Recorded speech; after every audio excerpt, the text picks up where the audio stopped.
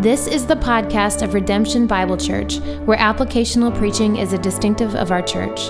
For more information, log on to redemptionfw.org. Thanks for listening.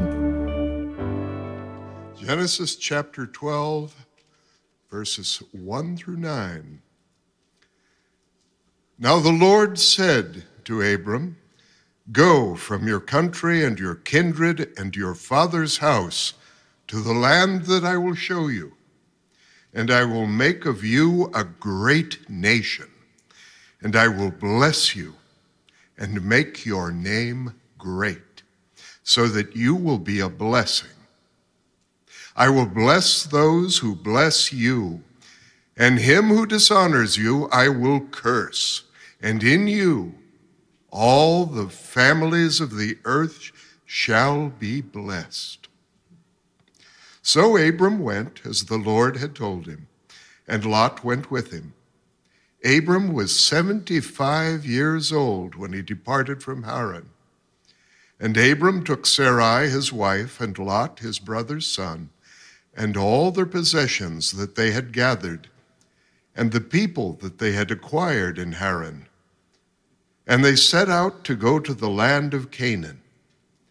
When they came to the land of Canaan, Abram passed through the land to the place at Shechem, to the oak at Moreh. At that time the Canaanites were in the land. Then the Lord appeared to Abram and said, "To your offspring I will give this land." So he built there an altar to the Lord who had appeared to him. From there he moved to the hill country on the east of Bethel and pitched his tent, with Bethel on the west and Ai on the east. And there he built an altar to the Lord and called upon the name of the Lord. And Abram journeyed on, still going toward the Negev. The word of the Lord.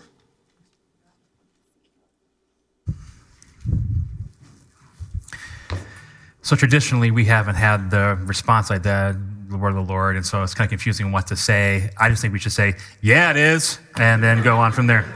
But we're actually talking about what that needs to be, what that needs to look like. But back in Genesis today, I'm really excited to be back in Genesis. I thought I would take a moment this morning and remind you of the journey we've been on. Do you know that it was February 12th of last year that we started with the Genesis Romans kind of collaboration? And we started with actually a series we called The Foundations of Theology. And we went through the first 3 chapters in Genesis, where we kind of focused on some key doctrines: creation, Sabbath, the Imago Dei, the image of God, and so on. And we were in that for a while. And then we began in April, a new mini-series that we called The Depth of Depravity. And we were in that from Genesis 4 through Genesis 11.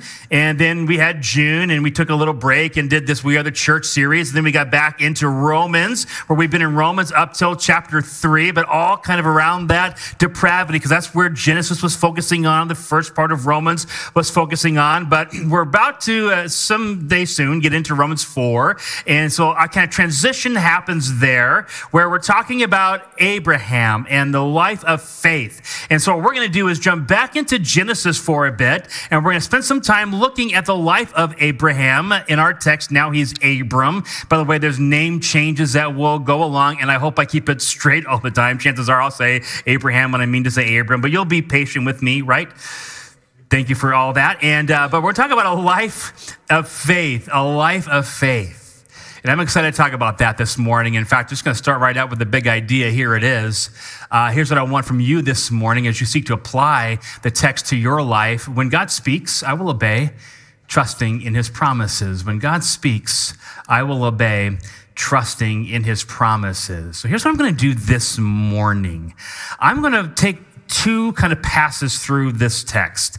The first pass through, we're just going to look at the big moves in the text. And as we do, we're going to see what the story unfolds for us.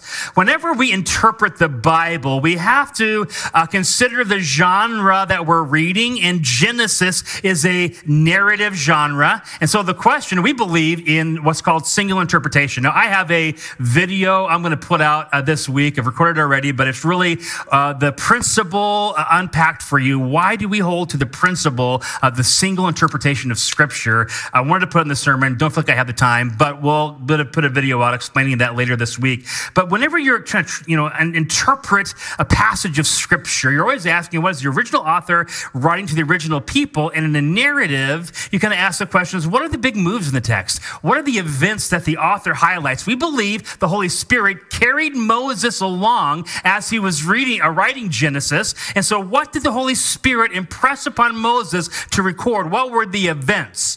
Well, in this particular text, this first pass through, I just want to do some Bible exegesis, some explanation as to what's happening here. Then we're going to come back and we're going to apply these things to our life. So here are the big moves that I see in Genesis. You have Genesis 12. First of all, you have this. God speaks. There is big move number one that happens right away in 12:1. Look at this. It says this. Now the Lord said to Abram. Now you have to understand at this point, the Bible wasn't done yet, not even close. And so Abram wasn't carrying around a completed text of Scripture with him. So God audibly spoke to Abram.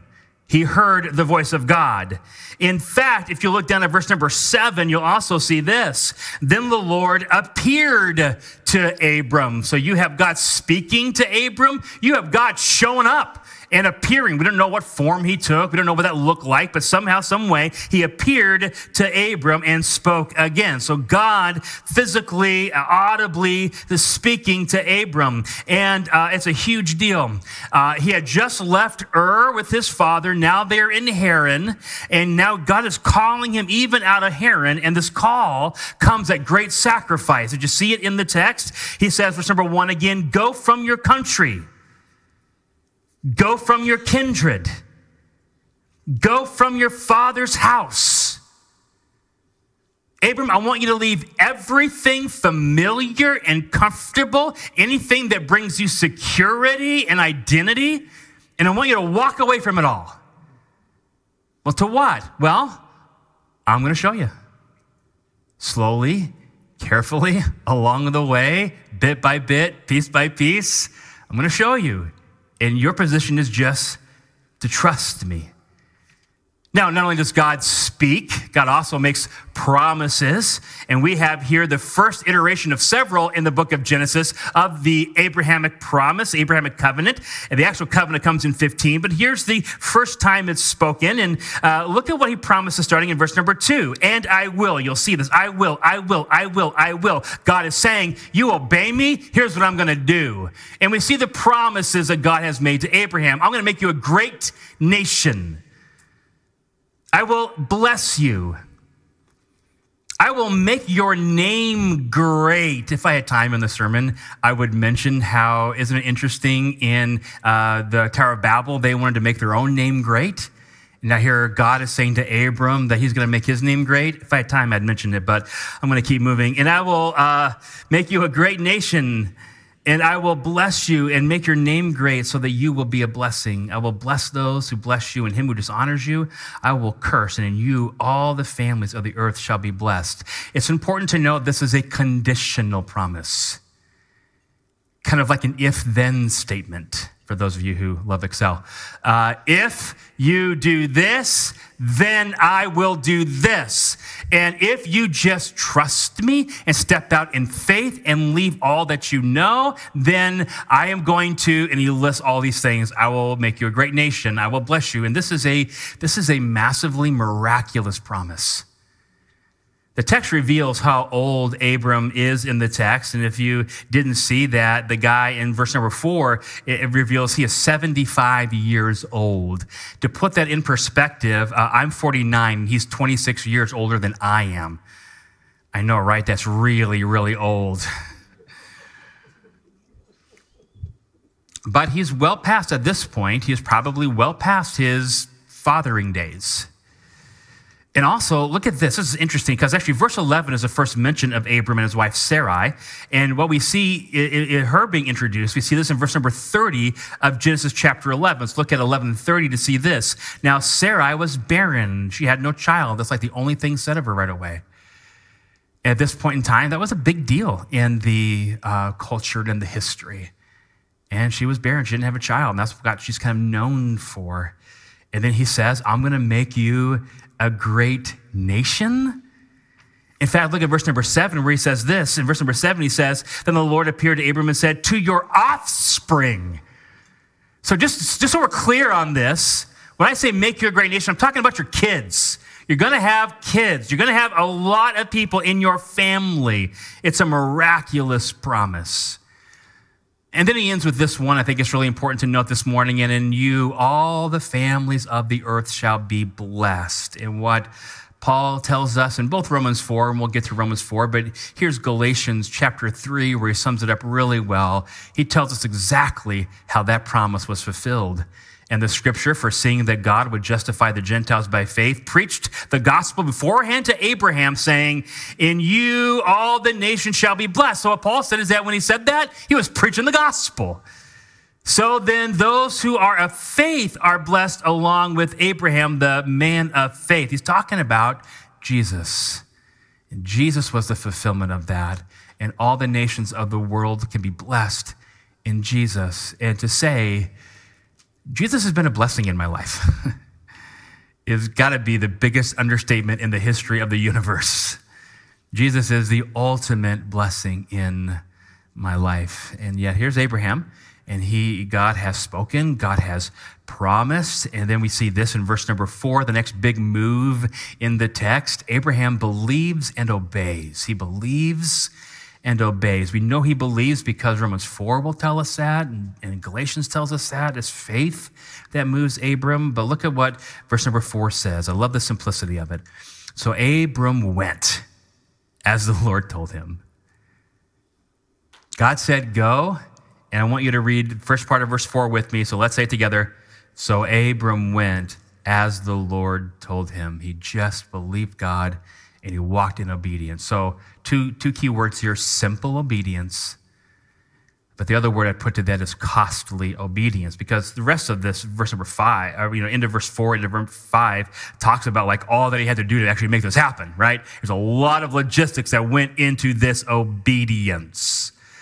But what's awesome and most awesome about this text is it really points to the heart of Abram, because then you have this big move, which the text points out several times, and that is Abram worships.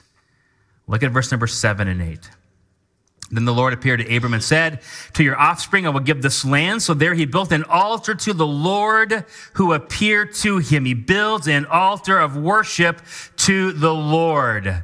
Awesome. And then we also see this later on where he worships the Lord. This is now the end of verse number 8. And there he built an altar to the Lord and called upon the name of the Lord. His heart response to God was a heart of worship. God, it's scary. I don't know where we're going. Everything is on the line for me, but you told me to go, and I'm going to go, and I'm not just going to go in grumbling obedience. I'm not going to go in reluctant obedience. I'm going to go in worshipful obedience. So that's kind of an unpacking of the text. These are the big moves in the text, some important things that we need to know from it. But now I want to take another pass through, and here's what I want to do. Because my challenge to you is to live a life of faith. And when I say that, I mean an everyday deep trust of your God. And we need the help. We need the reminders. And so I want to show you today how important it is and how this becomes a model for what we can do to live a life of faith. Because one thing it's easy to do, it's easy to read the story of Abram and to say, man, isn't that guy incredible? Isn't he amazing? He's like a superhero. He is like a fairy tale hero. And we read the Bible that way, don't we? Where we see David, we see Abram, we see Moses, these great men of God. And they kind of become like fictional figures to us. Percival or Luke Skywalker or whoever it is in your life that you look up to, and like, I could never be that. I could never achieve that. And I want to say to you, you can live this. You can have an amazing life of faith.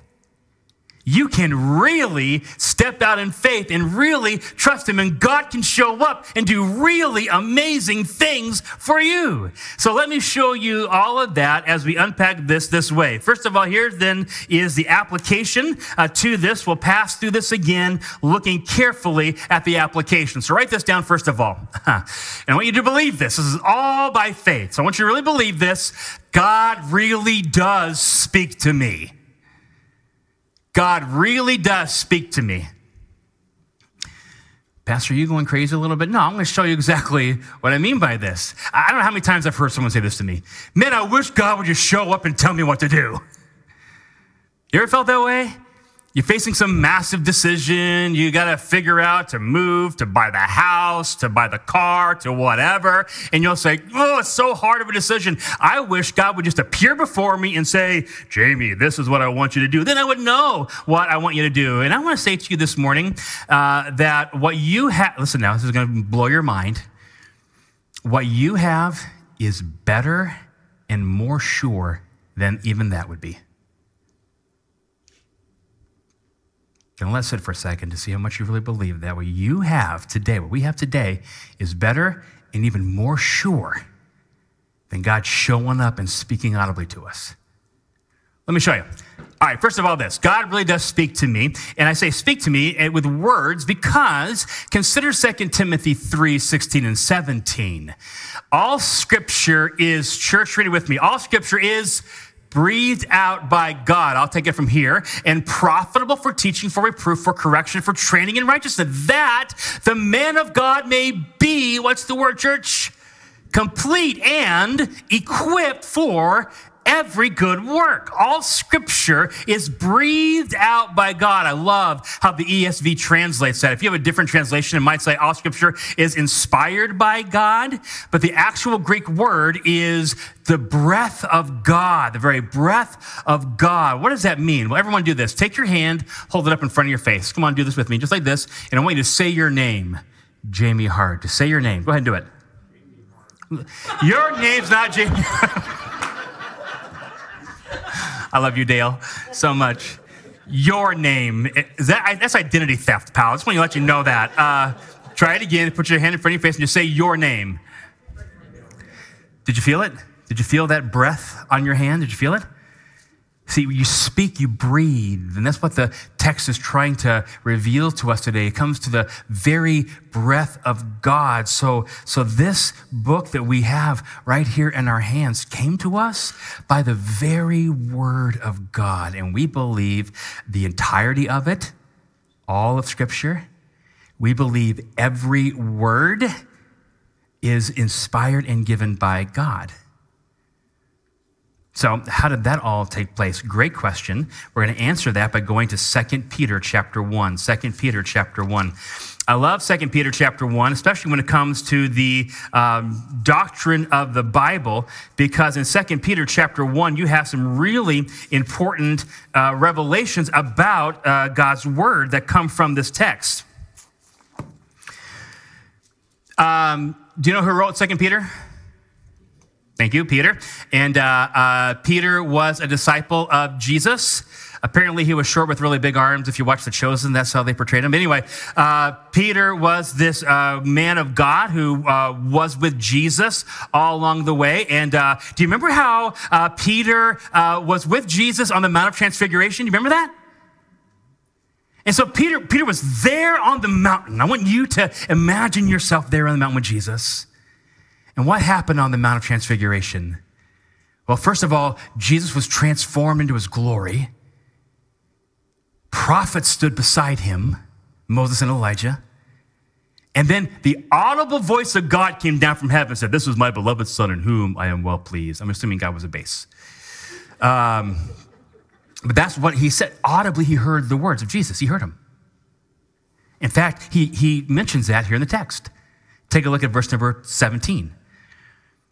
For when we received honor and glory from God the Father, and the voice was borne to him by the majestic glory. I just can't think majestic glory can be a tenor. You know what I mean? It's got to be a bass. Anyway, this is my beloved Son with whom I am well pleased. Verse number 18. Now watch this. We ourselves heard this very voice born from heaven when we were with him on the holy mountain. And we have the prophetic word more fully confirmed, which you would do well to pay attention as a lamp shining in dark places until the day dawns and the morning star rises in your hearts. Knowing this, first of all, that no prophecy of Scripture comes from someone's own private interpretation. For no prophecy was ever produced by the will of man, but men spoke from God as they were carried along by the Holy Spirit. So here is what Peter is saying. Yeah, I heard the voice and I saw Jesus transfigured, but I got the Scripture now. And it's the prophetic word more firmly or more fully confirmed. Or as other translations put it, a more sure word. Hey, it means that this book in your hands, according to Peter, was more certain than the voice and the appearance of God himself. You tracking with that? That's huge. Yeah, I'd love God to come down and say, Jamie, do this today. Well, I have that. I have all that I need to know to be complete, equipped for every good work, right here in the Word of God. I got something even more sure according to Peter, and he tells us how it happened. Moses, when he was writing the Pentateuch, was carried along by the Holy Spirit. John, when he was writing the Gospel, was carried along by the Holy Spirit, and that's how we got this. So you already have God's Word, and God actually does speak to you.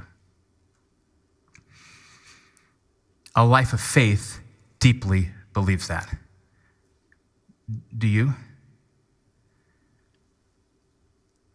When this becomes real to you, that what his word says is to me, and it's enough,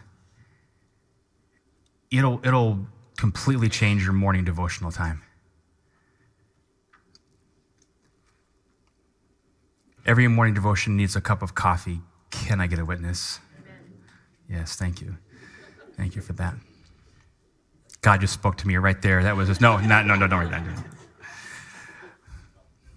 But when you really understand, and I mean this, I mean like there has been the sweetest times in my walk with Jesus have been my morning devotional time with the Lord. Where, just happened yesterday again. It just happens all the time. Where I'm like, God just gives me exactly what I needed to hear from him. Guidance, direction, confirmation, all from the Lord right there. So yeah, even better than Abraham, I have the Scripture. God speaks to me. Do you know this? Number 2, God really does make promises to me.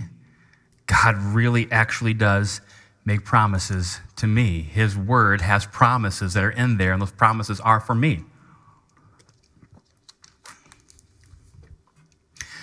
So what I want to do is I'm going to go through several texts. And what I want you to see is the command in the text. Then I want you to see the incredible promise that's associated with the command. And I hope this just bolsters up your faith a little bit today. As we seek to live a life of faith, let's land on some really important, really key promises. So here is one that I want you to see, and I want you to, in fact, what I'm going to do here, I'm trying to grab the ones that are like really impactful to your everyday life. Like these could change your life if you really grabbed a hold of them. So here's one. Let's just talk about Matthew 6:33. Matthew 6:33. Here's the promise. So here's the verse. But seek first the kingdom of God and his righteousness, and all these things will be added to you. So church, first of all, what's the command of God? Seek first the kingdom of God and his righteousness. Okay, that's the command. Set your heart, set your mind to seek this, my kingdom and what I consider righteous. Do that. And then all these things will be added to you. Well, to understand these things, you got to go back to the context of Matthew 6. And he's talking about what you will wear and what you will eat. What you will wear and what you will eat. The birds have all they need. The flowers of the field have all they need. And you're going to have all you need because God is going to take care of you like he takes care of the grass, like he takes care of the sparrows. And I don't know about you in your life, but I'm telling you, I have had a struggle with just a little bit of anxiety. And anxiety really has at the root this question, am I really going to be okay?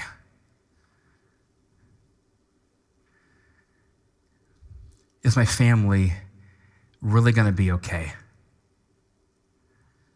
Will we have enough? Will we be all right? Man, I tell you, I really struggle with that, especially leaving a very comfortable job as a pastor in Elkhart and planting a church in Fort Wayne, Indiana. Who goes to Fort Wayne,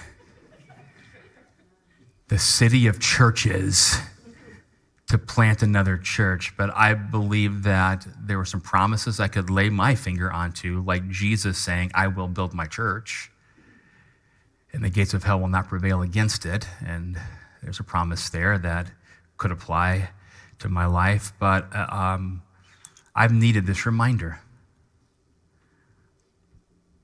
The promise is that God's going to take care of me.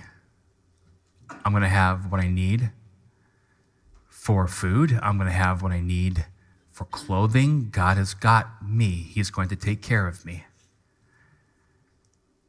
But what's the command, though? What's the command, church? Seek first the kingdom. Okay, all right, question.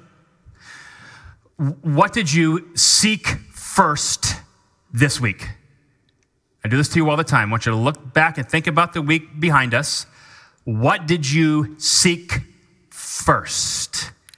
So when you got up last Monday morning, what were you after? And on Tuesday and Wednesday afternoon and Thursday night, and put it into real life here. What was it you actually were seeking after? If we're honest, man, there are really four kind of big buckets that we set our hearts to. We want our own security, and oftentimes we are seeking our own security. If we're being honest, a lot of us struggle with significance. I want to know that I mean something. I want people to see that. And so I'm really seeking my own security, or maybe it's comfort. I really want to arrange my life in such a way that I can experience the comfort that I need. Or maybe it's pleasure. And that's what we really orient our lives toward. We seek those things. Let's be honest, right? And instead, it's got to be, God, you've called me to a mission for your kingdom's sake. You've called me to spread the gospel. God, you have called me to disciple others, and my kids certainly, my life certainly, but beyond that even to disciple, and you've called me to that. God, you've called me to live righteously right before you, and that's what I want to do. That's what I want to seek. That's what I'm after. And when we set our hearts and our minds to God, I'm going to live for you, then he takes care of all the rest. So it's a beautiful promise that I'm going to be okay and my family's going to be okay because I trust in his promises. It's faith. It's faith. Here's another verse. So that's Matthew 6. Let's talk about this one. Let's talk about Philippians 4, 6, and 7. Philippians 4, 6, and 7. Here we have kind of a negative commandment with a positive commandment. So let's just see that first. Here's the command. Do not be anxious about anything. There's a negative, don't worry, but in everything by prayer and supplication with thanksgiving, let your requests be made known to God. So the command is really, don't worry, but pray. Let's say that together. Don't worry, but pray. Turn to your neighbor and tell him. That's the command. Don't worry, but pray. And now what's the promise, church? Look at this. And the peace of God, which surpasses all understanding, will guard your hearts and your minds in Christ Jesus. When I really trust him and I offer these things up in prayer to him, and I don't worry, but I pray, I get this peace. And that word peace is so very, very important.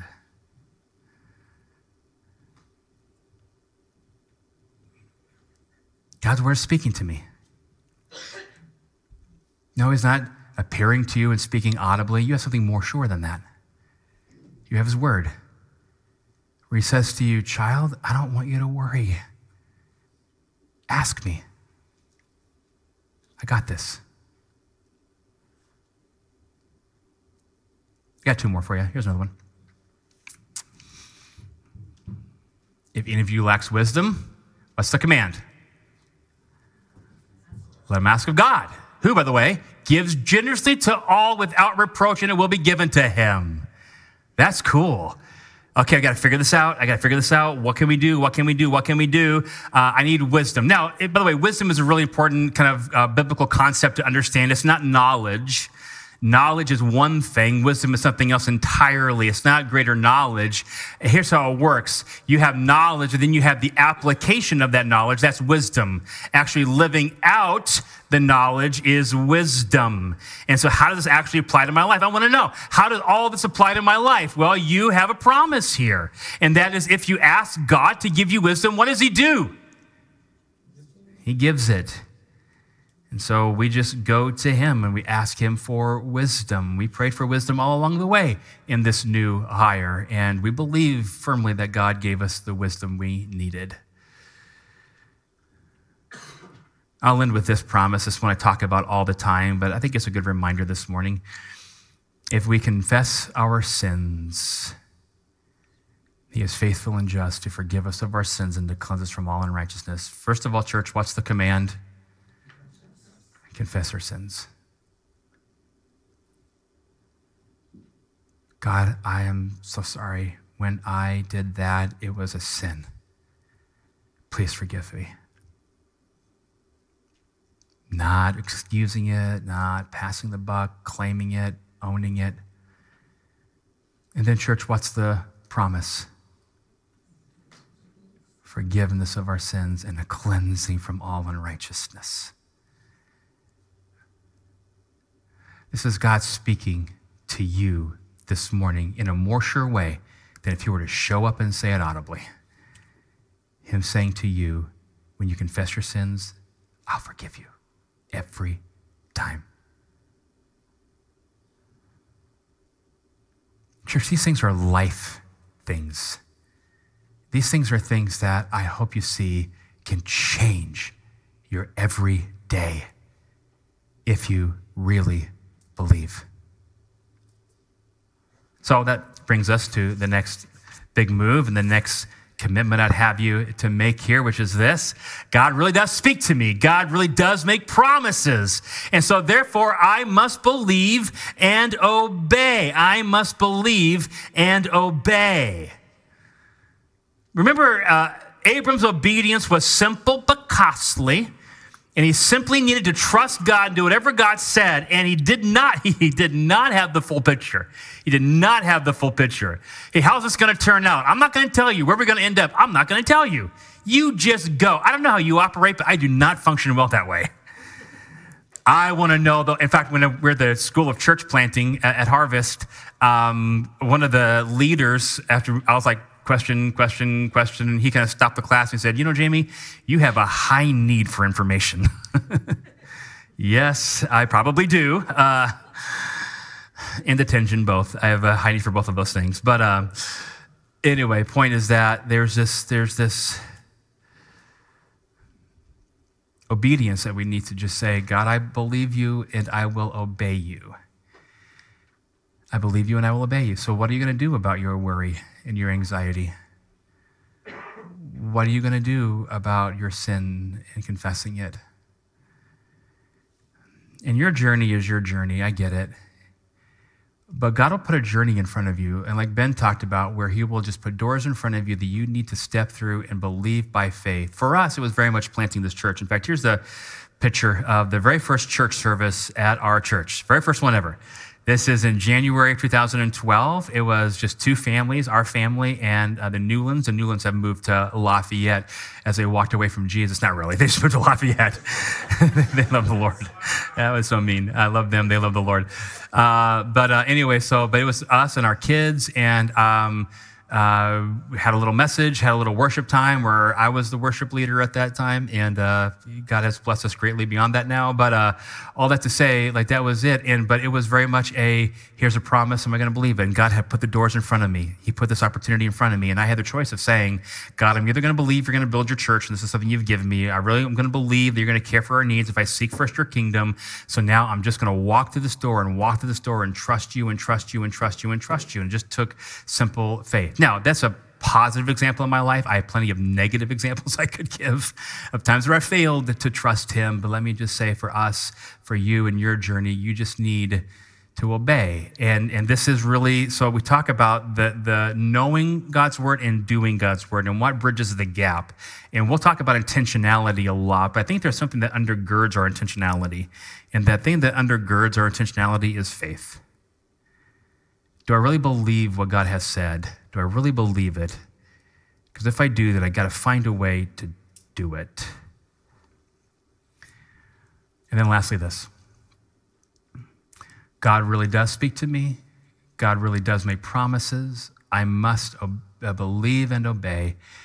And before I leave that, to say, what does that look like for you tomorrow? Of the promises we even talked about this morning, what do you need to do? Seek first the kingdom of God and his righteousness. Do you need to just obey that?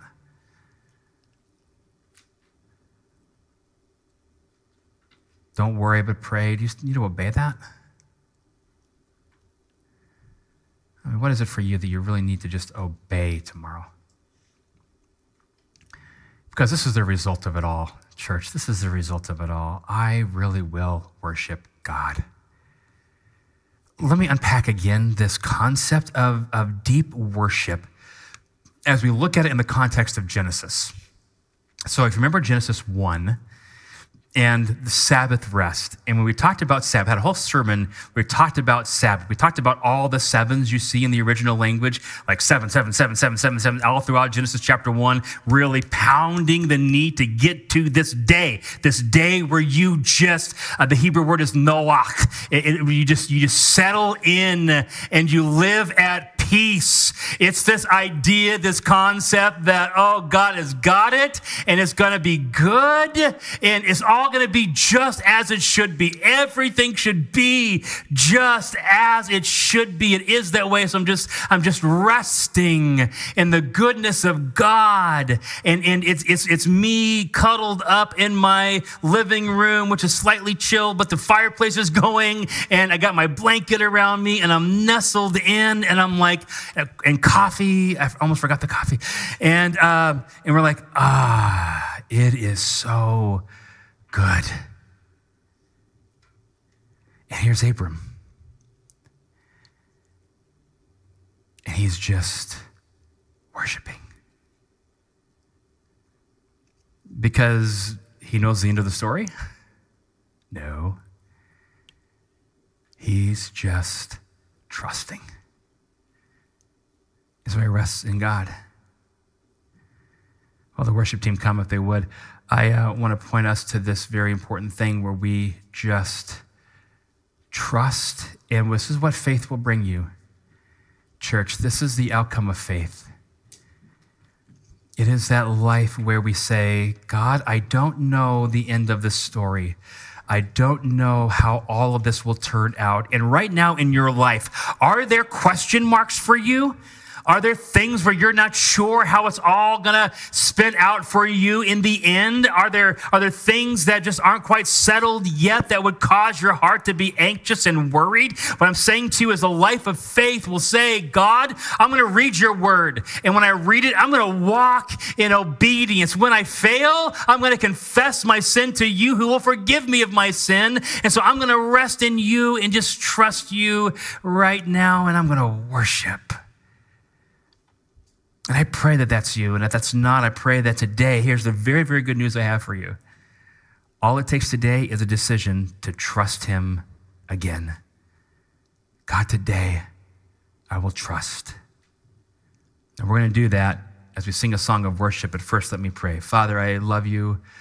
And I love this story of Abram and the challenge in my own life to say, how am I doing with all this? Am I really believing you and trusting you and walking in faith and rest and worship?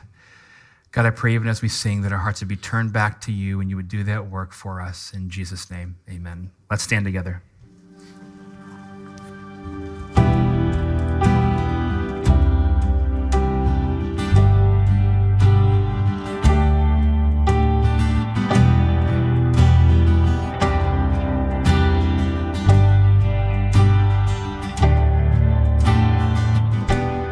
God of Abraham, you're the God of covenant, with faithful promises. Time and time again, you have proven you do just what you say.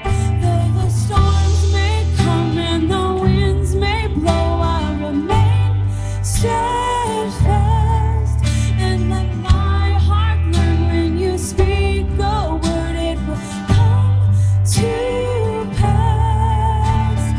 Great is your faithfulness to me. Great is your faithfulness to me. From the rising sun to the setting same, I will praise your name. Great is your faithfulness to me. Oh God, you're faithful. You're faithful.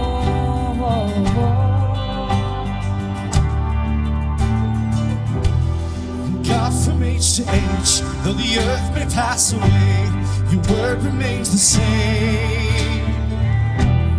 Your history can prove there's nothing you can't do. You're faithful and true. Though the storms may come and the winds may blow, I'll remain steadfast, and let my heart learn when you speak your word, it will come to pass. Great is your faithfulness to me. Great is your faithfulness to me. From the rising sun to the setting same, I will praise your name. Great is your faithfulness to me.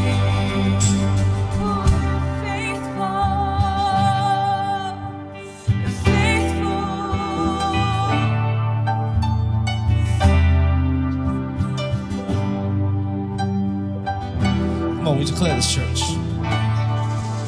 Oh, I put my faith in Jesus, my anchor to the ground. Oh, my hope and firm foundation, He'll never let me down.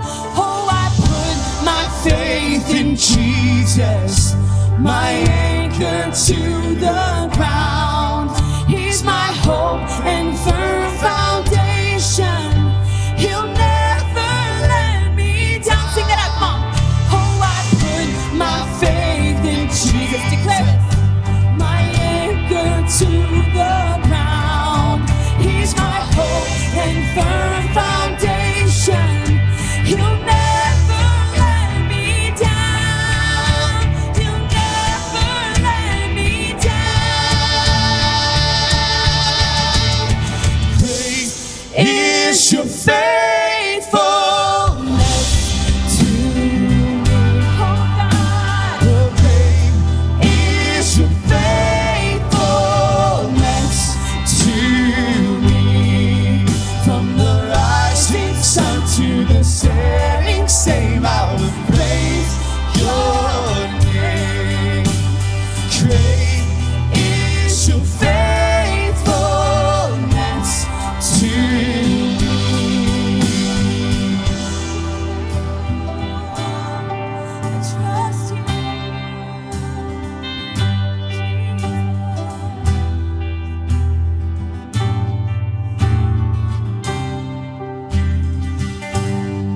so Father God, we sing those words, but I pray that for us, these words are not just something we sing mindlessly, but it's a new commitment. It's a new decision to trust you again. You are so worthy of our trust. You want us desperately to trust you. And Lord, in the forest of life, there's going to be a lot of problems this week, even a lot of problems this month, this year that are going to come up, that we're going to be meandering through trying to figure out. But Lord, you're a God who gives wisdom. You're a God who takes care of us. You're a God who proved that when you gave your son to die for us. And so we trust you. God, again, we say we trust you. And together as a church, we say together, God, we trust you. And do that, Father. Work in us for your glory. We ask in your son's name. Amen. Thank you, Redemption. You are loved.